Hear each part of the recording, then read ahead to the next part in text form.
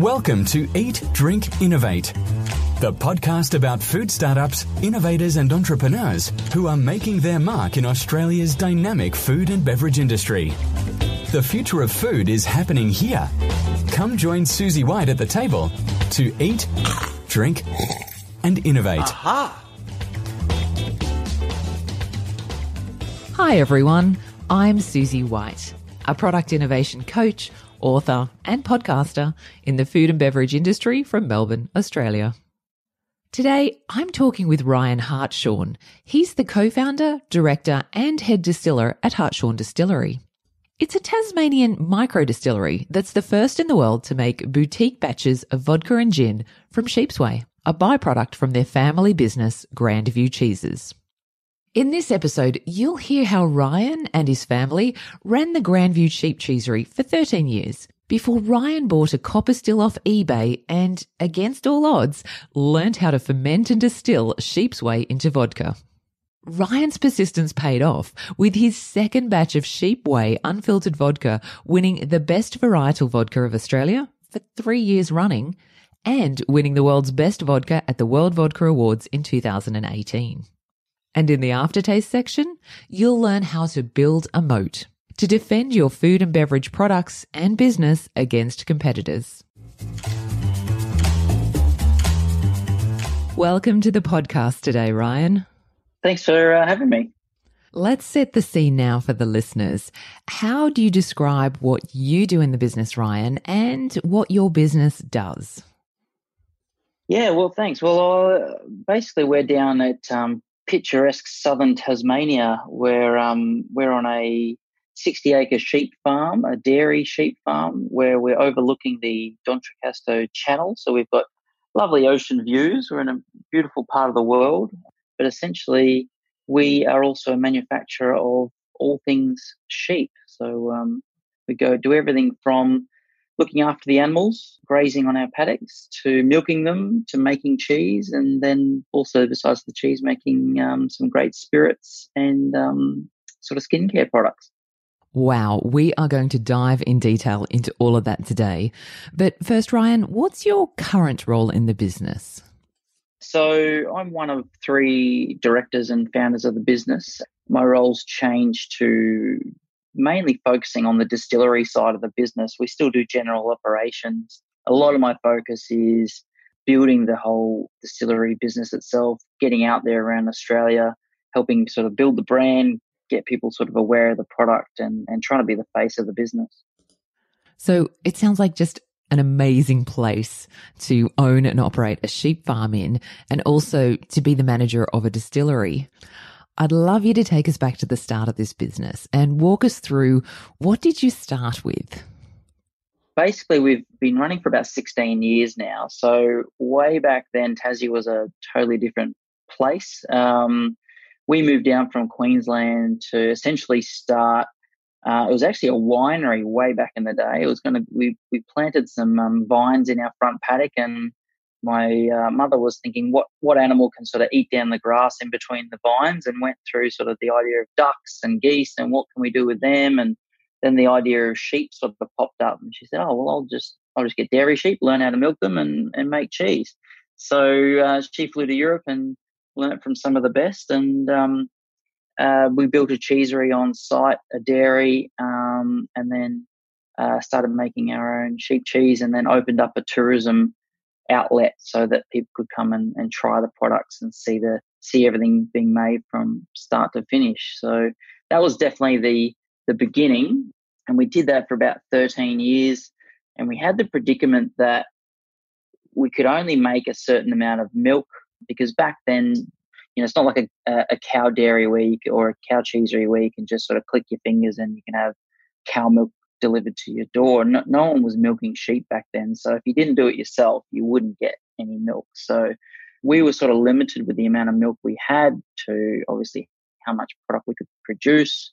And that was a real problem for us, because we had basically 4 family members working 7 days a week and getting paid less than minimum wage for 13 years. And I finished my degree in business that was specializing in marketing and entrepreneurship. So we were sort of, as a team, able to sell 100% of what we were making direct. So there was no middleman. We were making as much profit as you could, but still we weren't getting paid anywhere near what we wanted to. So I thought, after 13 years, I said, this is enough. This is not the life I wanted to be leading. And, I was seriously contemplating quitting, going and working somewhere else, which is never a good idea when it's a family business, because it sort of really leaves the rest of the family in the crap. And you don't want to do that to family, obviously. So I thought I'll try and be proactive and think, how can I sort of create a business of my own that not only is enjoyable for me to do, but how it can sort of help the core business, which is sort of sheep milk or sheep products, and how they can sort of relate. So I have this real thing where I'm pretty big on eBay, where I buy a lot of junk that I don't need. And essentially from that, one of the odd purchases was a very small copper still. And really that triggered the idea for me that maybe I'd enjoy learning how to distill and make some sort of spirit. And back then, this was about 6 years ago, there was no one teaching anyone how to distill. So I had to basically try and think, how can I train myself? And so I went online, as everyone sort of does, joined a lot of online distilling forums, and I would just work all day, get home, read from 6 till midnight, just online forums, trying to read through all the general chit chat and figure out how to distill. So I did that for 12 months, and still getting paid less than minimum wage. I was able to find a modular still design. So modular stills is obviously that it's you can buy just a certain section of the still. You don't have to buy the whole still in one go. So I was able to save a bit of money each week, buy one part of the still, save a little bit more money, buy the next part, eventually building the distillery off my own personal income with no input from the business itself. And Ryan, what are your family saying or thinking at this stage? It was still looked upon as, this is just Ryan mucking around. It may or may not lead anywhere. So that's sort of how it started. I was just following what I'd read, what I'd learned. I read a lot of textbooks as well, trying to get as much sort of input from different experts as I could. And then it was right at the end of that learning period that I read about a place in Ireland that was experimenting with cow whey. And the whole time during this learning, I was thinking, how do I make a distillery relevant to a cheesery? I don't want to just make a milk liqueur or, that sort of thing's been done before. I wanted to really try and do something different and innovative, which is really what the core thinking is with a lot of the products and what we do in our business. Is a lot of it is, how is it innovative and how is it helping the environment, or how is it helping society? So that really resonated with me when basically I could think, well, obviously I could use our whey, our sheep's whey, and ferment that into alcohol. I just didn't know how. And I contacted the Irish crew and said, how are you doing it? And they basically said, get stuff. We're not telling you anything. Oh, no. So much for getting help from fellow food entrepreneurs. That was difficult. And I don't have a science background, but luckily from our cheese contacts, we have cheese labs in Australia that do our independent cheese testing. And I was able to talk with them and work through some ideas and figure out what yeast and enzymes might work. Basically figured out how to crack the protein molecules and sort of ferment the lactose sugar that's in the whey. And the beauty of the whey is it's still not taking any product away from the cheese itself. So it was literally turning the waste from our cheese making into alcohol. In Australia, 80% of whey that's produced is wasted. So it just ticked a lot of the boxes for us, but then it was still a question of, will the spirit be any good? That is an amazing 16 years of ups and downs. You mentioned transitioning into one of the few Tasmanian sheep farms and cheeseries and dairies, but actually, Ryan, what happened to the original grapevines that you planted? Why aren't I talking to you about those? Sorry, yeah, I skipped over that. So in Europe, they often put sheep in between the vines to eat down the grass, to keep the grass under control. The little detail that we sort of neglected to listen to is they only put the animals through the vineyard during winter when there's no actual leaves on the vines themselves, where we were having our sheep run between the vines 24/7 all year round. So the sheep essentially de-leafed the vines, they ring barked them, and essentially destroyed the whole vineyard. So that sort of threw that whole idea out of whack. But also, the cheese was doing so much better than the wine ever could. So we really had to make the decision on our property to pull out the vines. We hand planted 8 hectares, and then we by hand pulled it all out. And if anyone's had any experience in vineyard work as part of your listening crew, they would know how painful that is to literally pull every pole out by hand. Then there's 3 wires on each one, and then there's 3 vines, and then there's growth tubes, and so it's a lot of work, but it was definitely the right decision. Ryan, I come from a family vineyard, so I know that is backbreaking work, and I am feeling your pain there. So you decided to go with making the cheeses from sheep's milk. And what makes your cheeses so different from the other types of cheeses that are available? The product sells itself very easily. So sheep's milk is, to generalize, is the healthiest milk you can get your hands on because it's triple the calcium of cow. There's monounsaturated fats, so that anyone that has cholesterol issues, it's a healthy fat. Anyone with allergies, cow milk, you find you're 98% chance you're okay with sheep. To give you an example, a lot of people see goat milk as a low allergen milk. 60% of people that have cow milk allergies are okay with goat, but 98% of people are okay with sheep and buffalo. So it's a really good quality, low allergen milk. But on top of that, the other benefits is its flavor. So being super creamy, so it's got almost double the milk solids of cow, which means basically double the cream. You get a super creamy, thick, dense cheese or yogurt or whatever you're creating. But also you don't get an animal taste to it. If anything, the flavor is very similar to cow, but you're getting a lot creamier product and a lot higher quality. So anything you make from sheep's milk is one of the highest quality things you can make, but also the healthiest. The negative is that it costs 10 times more to make than a cow product. So the issue we were having was when you've got a product that costs 10 times more to make than cow, the Australian market were only happy to pay about double the price of cow. So 20 sheep dairies have gone bankrupt in Australia over the last sort of 25 years. It's very hard to make a business financially viable from sheep products. Is that because it's so labour intensive, or is it more about the type of sheep and their maintenance? It's all about the animal's input to output ratio, I guess. So the amount of food the animal has to eat for how much milk you get from it, that's basically the economies of scale. So simply you need 30 sheep to do the same amount of milk as 1 cow. Okay, so this helps to explain your range of cheese products. Looking at them, they're very premium, they're very gourmet, and they look like they'd be very much at home on quite a sophisticated cheese platter. Was that a deliberate choice around the positioning of your products?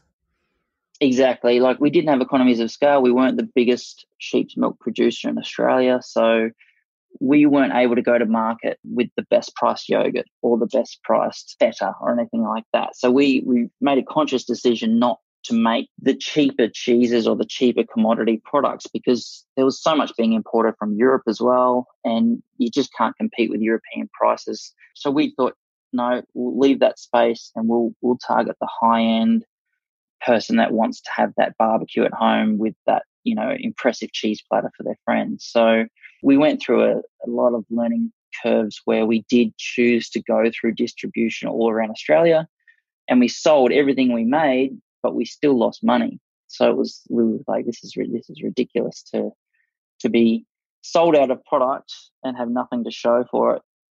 And is that just because of the retail price points? You just can't get your return on the cost of goods in making the product? Yeah, exactly. And there were small margins that just got eaten up really quick on the farm. And so we said, no, we're going to sell everything direct at retail. So we started to look into our farm tourism outlet. But then the hardest thing with tourism in Tasmania, you only had about at best 6 months of tourism, and then winter was very dead. It's totally different now. We're getting about 10 months of tourism, which is fantastic. But we were thinking, how do we keep cash flowing in the middle of winter?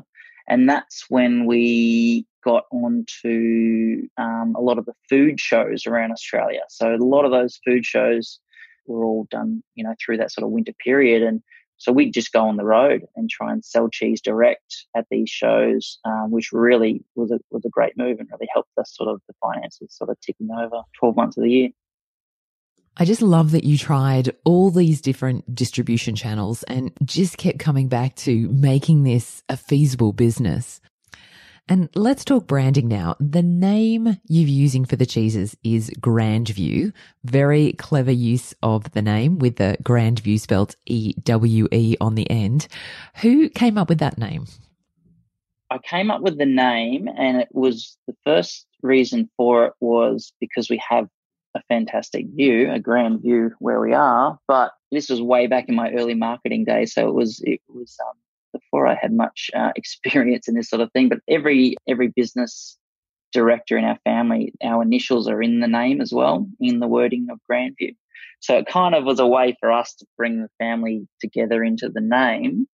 But then my mother came up with the idea of the pun with the EWE. So that sort of further tied in the products to the name.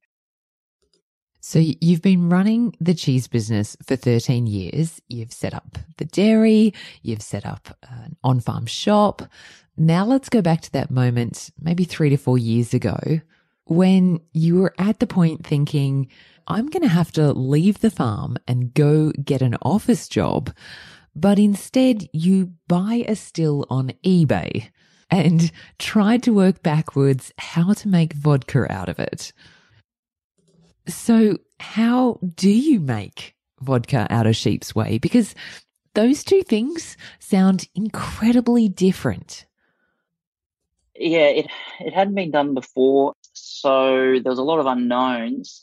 Almost everything in the setup of my distillery was either a first or an unknown. So there was a lot of risk in me thinking am I making the right choices? Have I gone down the wrong path? And I didn't have a mentor that could sort of keep reassuring me and saying, you're on the right track, or, that's going to work well. So a lot of it was just trying to have confidence in my experience, because a lot of the same market that buys, the high-end cheeses, it's still the same market that I would be hitting with the booze. So that 13 years of experience definitely helped me with positioning, any future product that I was wanting to develop. So doing experiments, and all these experiments were not with whey. It was doing a regular vodka, it was doing it ways that other people have done it, which is things like filtering the spirit at the end. And it did taste like, any standard vodka, which wasn't that exciting. And I was trying to also think, I always try to, instead of just having 1 point of difference, I want to go for about 5 points of difference. It just really helps your product to sort of safeguard it for the next 10 years into the future. When all the competition starts coming in, that was sort of definitely in the front of my mind as to how I need to make sure I'm ticking all these boxes of what's going to make a successful product. Wow, Ryan, you really do set yourself some high standards. Most people would have thought simply being the first in the world to make vodka and gin out of sheep's whey would have been enough, because that in itself is quite difficult and unique. Yeah. And to put it pretty simply, protein is whey, and in the protein, is a complex sugar, and complex sugars will not ferment into alcohol. And that's the problem. That's the difficult part. Basic sugars like sucrose, fructose, they're a basic sugar that it's quite easy to just add yeast and get the right temperature right, and it'll ferment into alcohol. What I'm having to do is change a complex sugar to a basic sugar. It's about 7 variables that determine whether your whey will ferment. And that was the hard part, because all the literature said you just do it this way. But it still wasn't fermenting for me. And that was so frustrating because I don't have a science background. So I just kept going, I don't know where to go from here. I don't know what the next step is for this experiment. And even the cheese lab scientists, because this wasn't what they'd ever done before, they couldn't help me with, how about you change this or how about you change that? So I tried different things. I tried to do the scientific method where you do the same thing, but you change one aspect. You do the same thing again, you change one aspect. So you eventually figure out what was the missing piece. Went through that over and over and over. Eventually had the eureka moment as to what's the ultimate sort of combination of all things. I made my first batch, and it was actually the second batch that won Australia's best vodka. So that batch from this little 50-litre still helped generate more sales, which then helped me buy bigger distilling equipment. So it sounds like there was quite a lengthy period of trial and error. And Ryan, where were you doing this, and how long did it really take you before you got to that successful second batch? Yeah, so our cheesery is a 3-story building. So we have a basement at the bottom that's kind of dug into the earth, which was designed that way for our cheese maturing rooms, so that they could almost be like in Rockfort where you have the cheese in the caves. And then the second level is the cheese factory and the cafe where people can come in and try the cheese. And the third level's just accommodation at the top. But down in the basement, that was the only place in the whole building that had spare room for me to do what I was doing. So I just sort of got myself a little space in the corner, basically in our basement, which has now progressed into taking over the whole bottom basement and outside of the basement. And now we need to look into much bigger digs. This really does make you sound like a bit of a mad scientist working away in the basement. Yeah, in the dark, no windows. It's time for a quick break now to thank our sponsors. When we come back, you'll hear from Ryan Hartshorn of Hartshorn Distillery how he decided to present his vodkas in a truly unique way with a bespoke bottle and handwritten labels. I'd like to say a quick thanks to today's sponsor who helped make this podcast possible, the Monash Food Innovation Centre. They can help you fast-track and de-risk your new products in the Australian market or export markets like China. Did you know that only 1 in 10 food and beverage products survive the first year of launch? That means 9 out of 10 fail. If you'd like to be one of those businesses that gets it right, then the Monash Food Innovation Centre can help. It has cutting-edge technologies, product development services, and runs capability workshops to upskill business owners and employees in the art and science of food innovation. Whether you're a food startup or a large corporation, check them out at www.foodinnovationcentre.com and see how they can help grow your business through innovation. Welcome back. We've heard so far from Ryan Hartshorn of Hartshorn Distillery how after much trial and error, Ryan successfully came up with a Sheep Whey unfiltered vodka. And that vodka went on to win the best varietal vodka in Australia for 3 years running and claimed the world's best vodka prize at the World Vodka Awards in 2018. And so I asked Ryan just what makes his vodka so special. Most vodkas, as you might know, have been marketed to you as triple distilled. What that means is that's the more neutral the spirit is, where my spirit is not neutral at all. I actually went the opposite theory, and back then no one was thinking of vodka in this way. So I thought, why make something from whey, something that's so different and interesting that no one's heard of, and then make it the product finish and taste like everyone else's vodka. So I really wanted the character of the whey to come through to the end product. And so by doing that, I had to change, everything I'd learned with the distilling methods, but then making the big choice to not filter my spirit. A vodka that is unfiltered is a lot more interesting to taste. There's a lot more character to it. For example, I tried a 4-year-old Polish vodka that was made from potatoes, but every single vodka that they did was a particular type of potato. And you could smell and taste the difference for each potato as you went through these vodkas. And this is sort of a level of vodka experience that unfortunately Australia just hasn't had a chance to experience.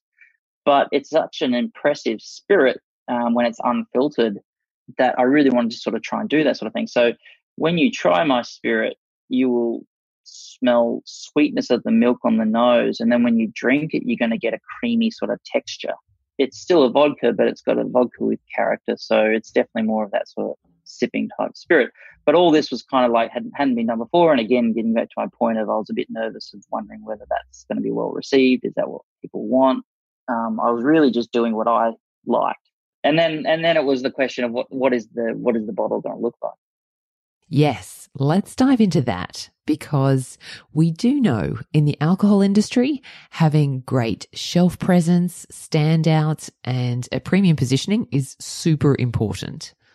So firstly, how did you decide what to put your vodka in and also what to call it?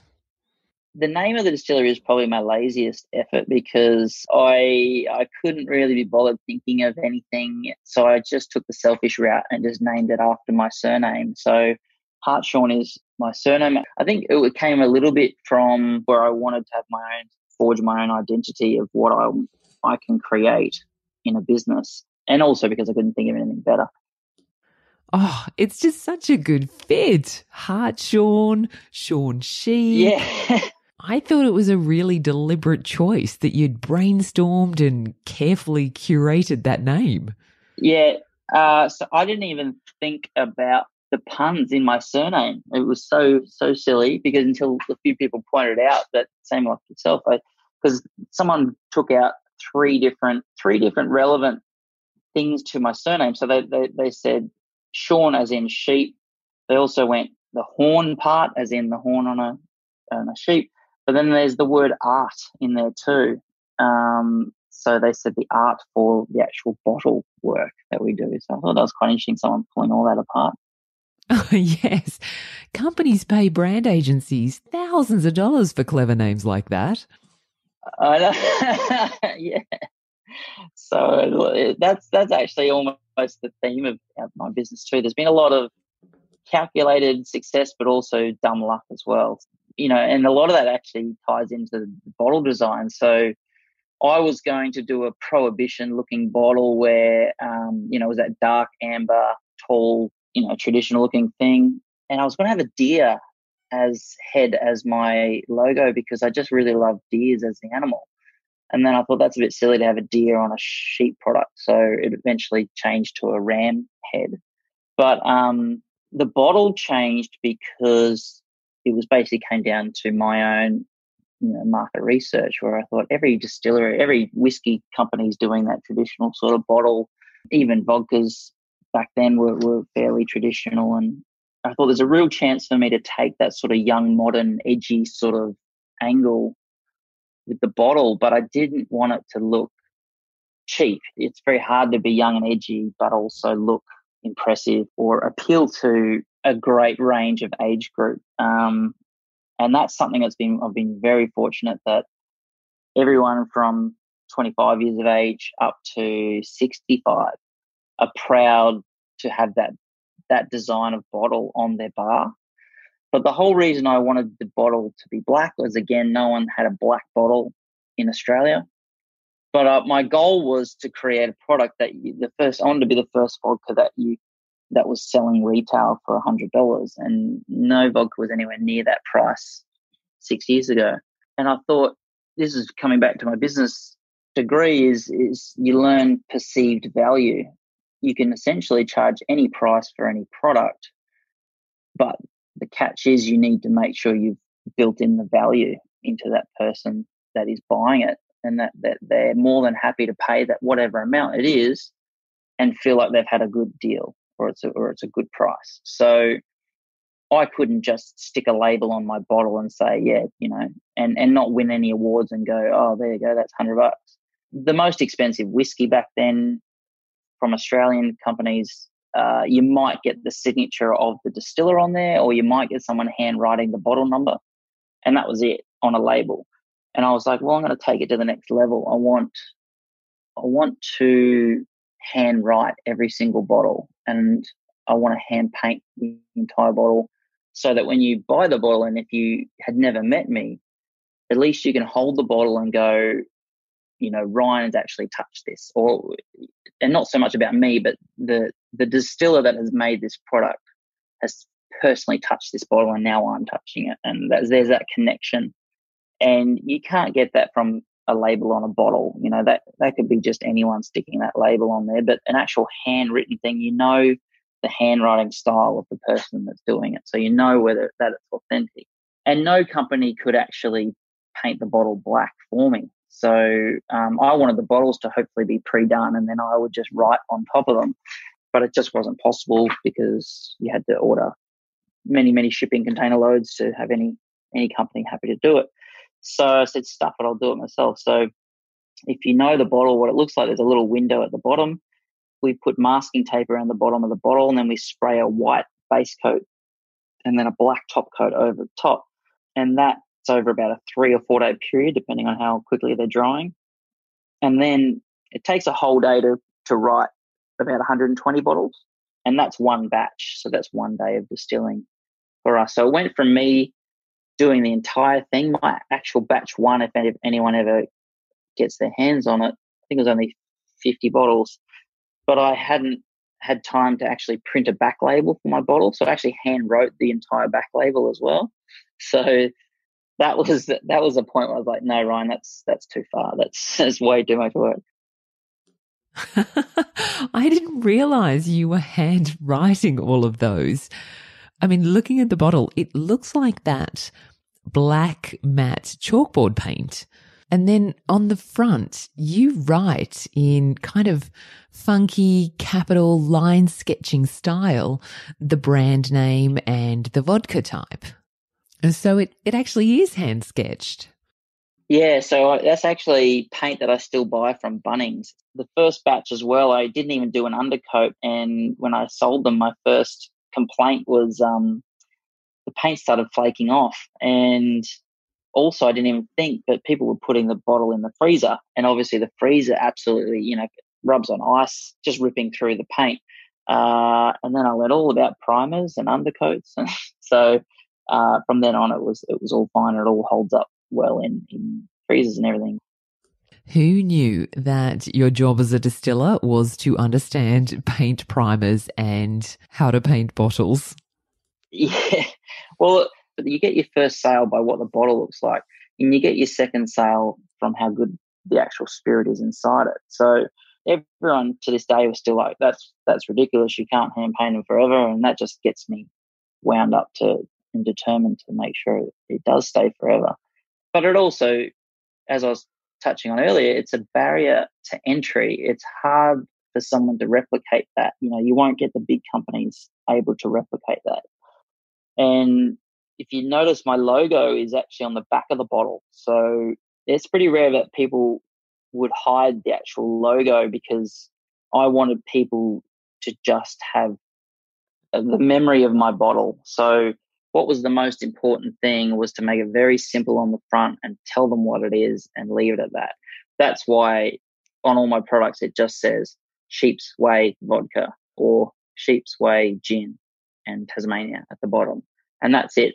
And to this day, most people that buy my stuff probably don't even know that it's Hartshorn Distillery. But it doesn't matter. They know when they go to a bottle shop, they go, oh, it's the black bottle that's the sheep stuff. And straight away people know what it is. So I bought, and I still use to today, the Posca pens from Officeworks. So that's what I use to write the bottles. But the design was, again, a bit of dumb luck. The vodka part, which is quite a thick, large word, I wanted to find a thicker white pen to just do a thicker line, basically. But Officeworks didn't have that in stock. So I could only buy the thin one at the time when I was experimenting with the style I wanted to do.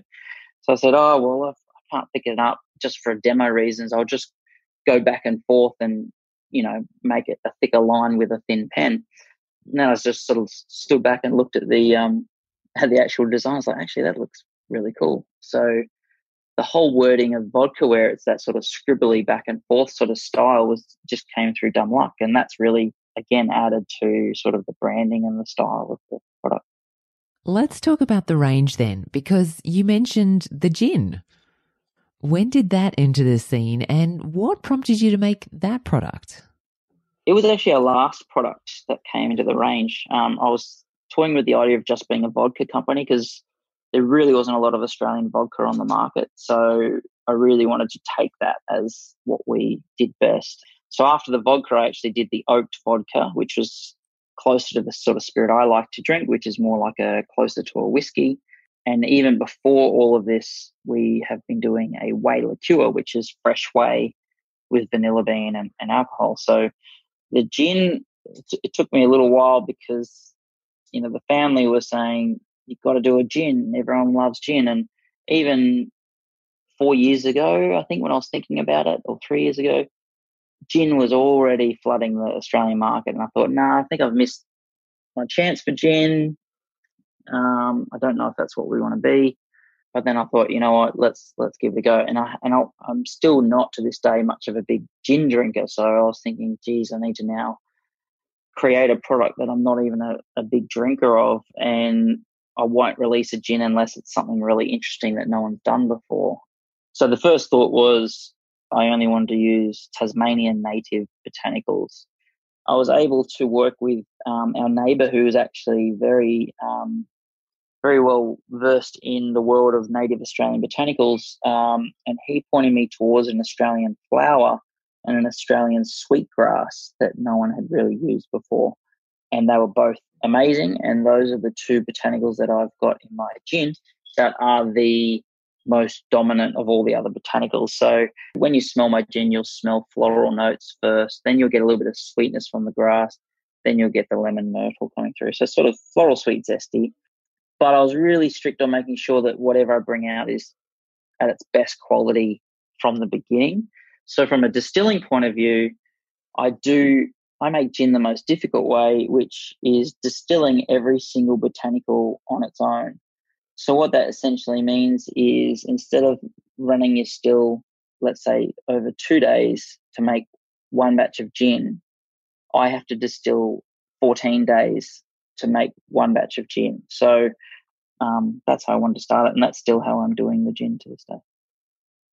Now that you've got this range of vodkas and gins and liqueurs, what's your distribution like? Are you selling from just the farm distillery, or are you into other retailers as well? Yeah, we're in every state of Australia.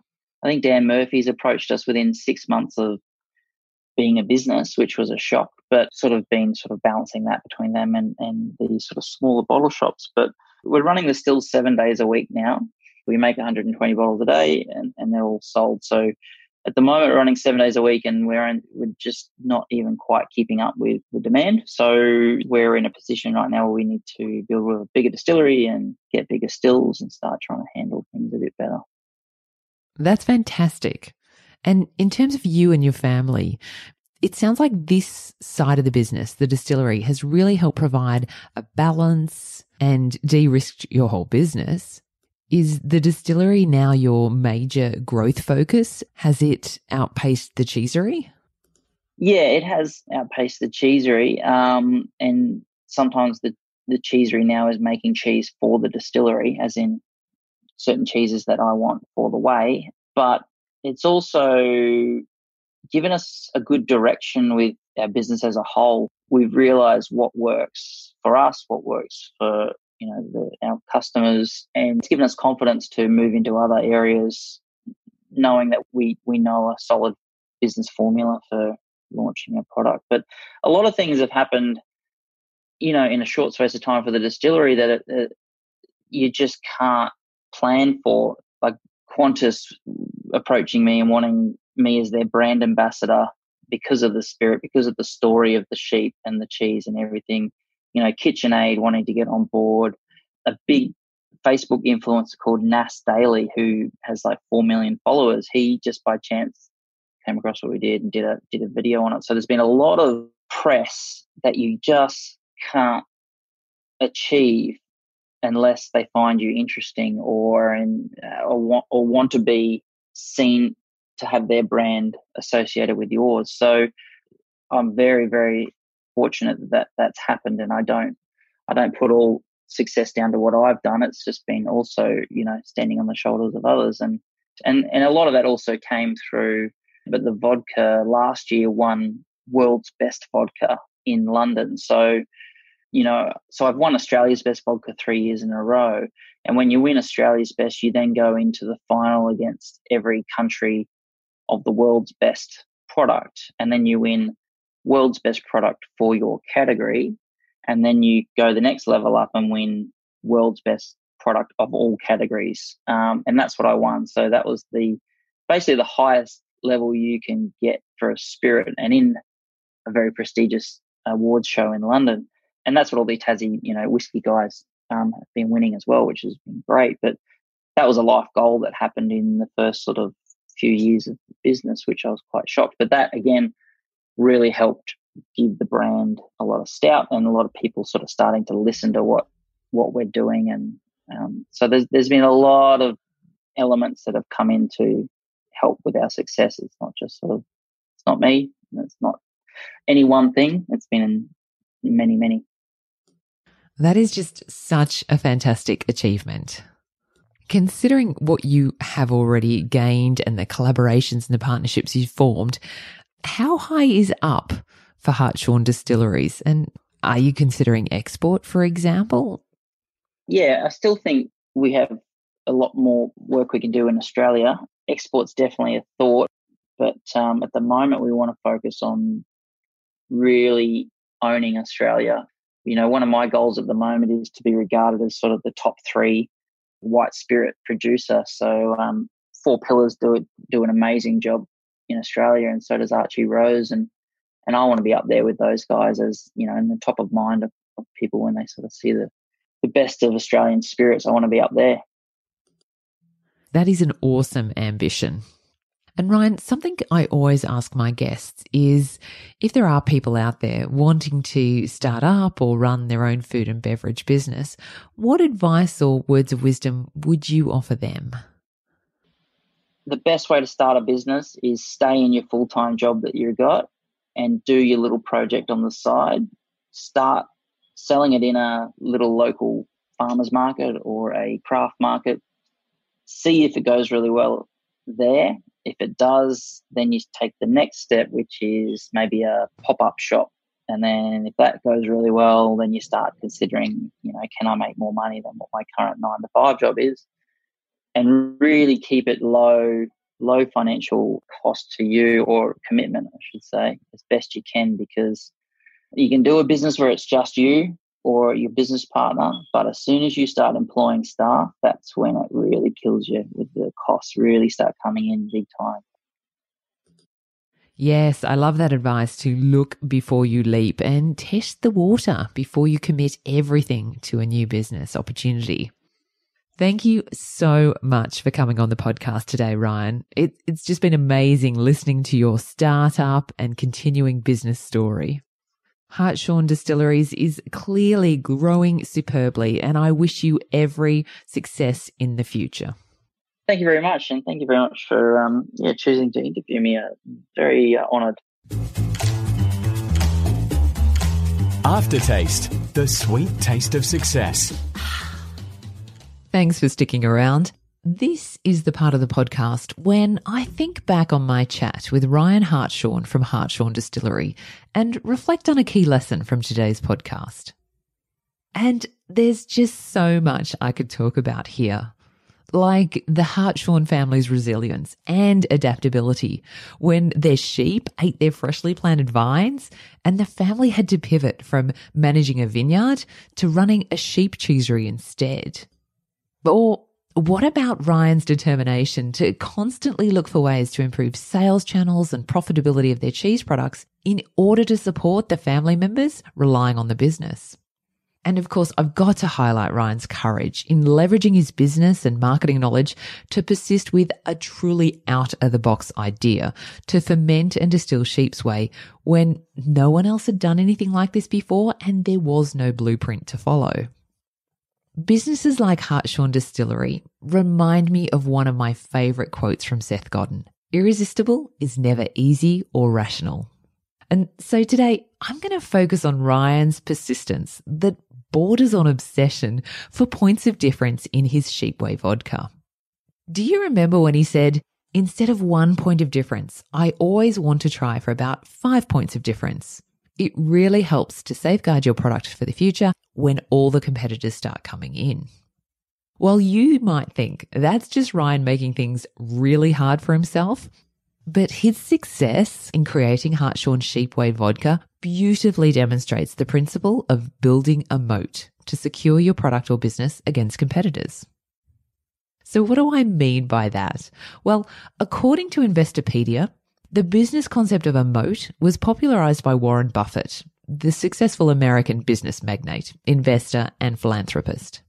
He coined the term to describe the companies he was looking to invest in when he said, "In business, I look for economic castles protected by unbreachable moats." In this business context, a moat refers to a business's ability to maintain a competitive advantage over its competitors in order to protect its long-term profits and market share. Using the analogy of a medieval castle, the moat serves to protect those inside the castle from outsiders. In the business world, a moat refers to your points of difference or competitive advantages that allow you to provide a product that may be similar but unique to those offered by competitors in a way that allows you to outperform and be protected. So today I'm going to talk to you about how to build and maintain a defensible moat for your food and beverage business. Because one of the basic givens in any business or category is that over time, competitors will erode your competitive advantage, usually by duplicating some elements of your product or by creating a better offer that supersedes yours. Now, this is especially true in the food and beverage industry. It's a relatively straightforward thing to buy a product off the shelf, taste it, look at the ingredients, and then emulate the recipe, the packaging, the design, or the product claims. So the way to prevent this is by building a moat, not as an afterthought, but as a priority when you very first create your product.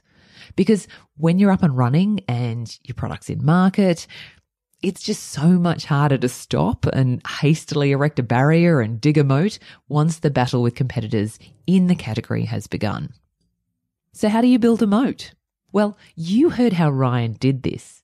He created multiple points of difference from the start in terms of product features. He started with a premium and unique byproduct, Sheep's Whey, that's hard to source and comes from an authentic, credible, clean, green area, his family's sheep cheesery in Tasmania. He then added value by working out how to distill in a unique method of production that was really an industry first. He challenged industry norms around taste by making an unfiltered vodka that retained the flavour notes of the Sheep's Whey. And don't forget, he chooses to paint and handwrite every bottle himself in the ultimate act of craftsmanship by a distiller. So the secret here in building a moat is creating new value. This means you offer consumers something they have not been offered before. And this is real value in the eyes of your consumers. So think of them first.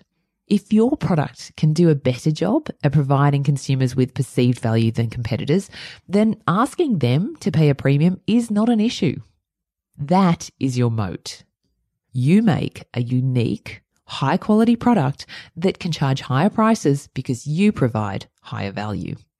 The second way to build a defensible moat around your product is by building a recognizable brand. Fighting it out with your competitors on features and price is exhausting, and it can be a race to the bottom in terms of who gets to the lowest priced first. A much better opportunity is to grow a brand that becomes your consumer's first choice. Scott Bradbury, a marketing executive of Nike and Starbucks, said, "A great brand taps into emotions. Emotions drive most, if not all, of our decisions. A brand reaches out with powerful connecting experience. It's an emotional connecting point that transcends the product." And I like to use the analogy, if your product is like your body, the physical representation that people see and touch, then your brand is like your spirit. It's the intangible personality, mood, beliefs, and attitudes that shines through and brings the product to life. Building a unique, memorable, and evocative brand will help you have the first choice brand advantage that will protect your business as it transcends your product. The bespoke black bottle, look and feel of Hartshorn Distillery products, the association with high-end spirits, the Australian and global awards they've won, these all help build consumers' perceptions of a high-quality, recognisable and valued brand. That is their brand moat. The third way to build a moat is through speed. Be a moving target. The food and beverage industry moves fast. Every year, there's new ingredients, new claims, new brands as consumers' tastes evolve and new preferences emerge. Don't be a one-hit product wonder and assume that your first successful launch is all that consumers will want or need. Instead, be constantly looking for how could you expand your portfolio and increase people's repertoire? What else could they buy? Or increase their frequency of purchase? How much could they buy? Ryan did this successfully with the expansion of his product range from vodka into gin and sheep liqueurs. And he does this by promoting and collaborating and cross-selling with other high-end items like Grandview cheeses and even the merchandise they sell like gift boxes, clothing, DVDs and glassware. And the very last way to build a moat is all about increasing size. While certainly being a bigger company helps to manage cost efficiencies and scale, it can help secure your profitability and fend off competitive threats. For small startups, don't overlook your size within a niche market. In terms of size, Hartshorn Distillery is still a relatively small fish in the world vodka industry, but it dominates the sheep's whey product category and it extends well out beyond this to punch above its weight in premium Australian spirits. See if you can find ways to be the best and biggest in your category niche, so you're the first to mind and purchase for consumers. As always, I love hearing from you about your businesses. Do you have some competitive moats that are currently under siege? Are you moving quickly, adding value and building a brand to defend against these? Feel free to give me a call on the Eat, Drink, Innovate podcast hotline. It's 613 88 444 823 and leave me a message. Well, that's it for this episode. Many thanks again to my guest today, Ryan Hartshorn of Hartshorn Distilleries, for sharing his inspiring business story with us. And thank you for listening. If you like what you've heard, be sure to subscribe, tell a friend, and join me for the next episode to eat, drink, and innovate. Do you have any suggestions about successful food or beverage entrepreneurs and innovators in Australia that you think Susie should be talking to? You can get in touch with her at eatdrinkinnovate.com.au/podcast and find all the show note links and innovation resources there too. And if you like this podcast, please help others discover it by leaving a review on Apple Podcast, Stitcher, or wherever you get your podcasts from.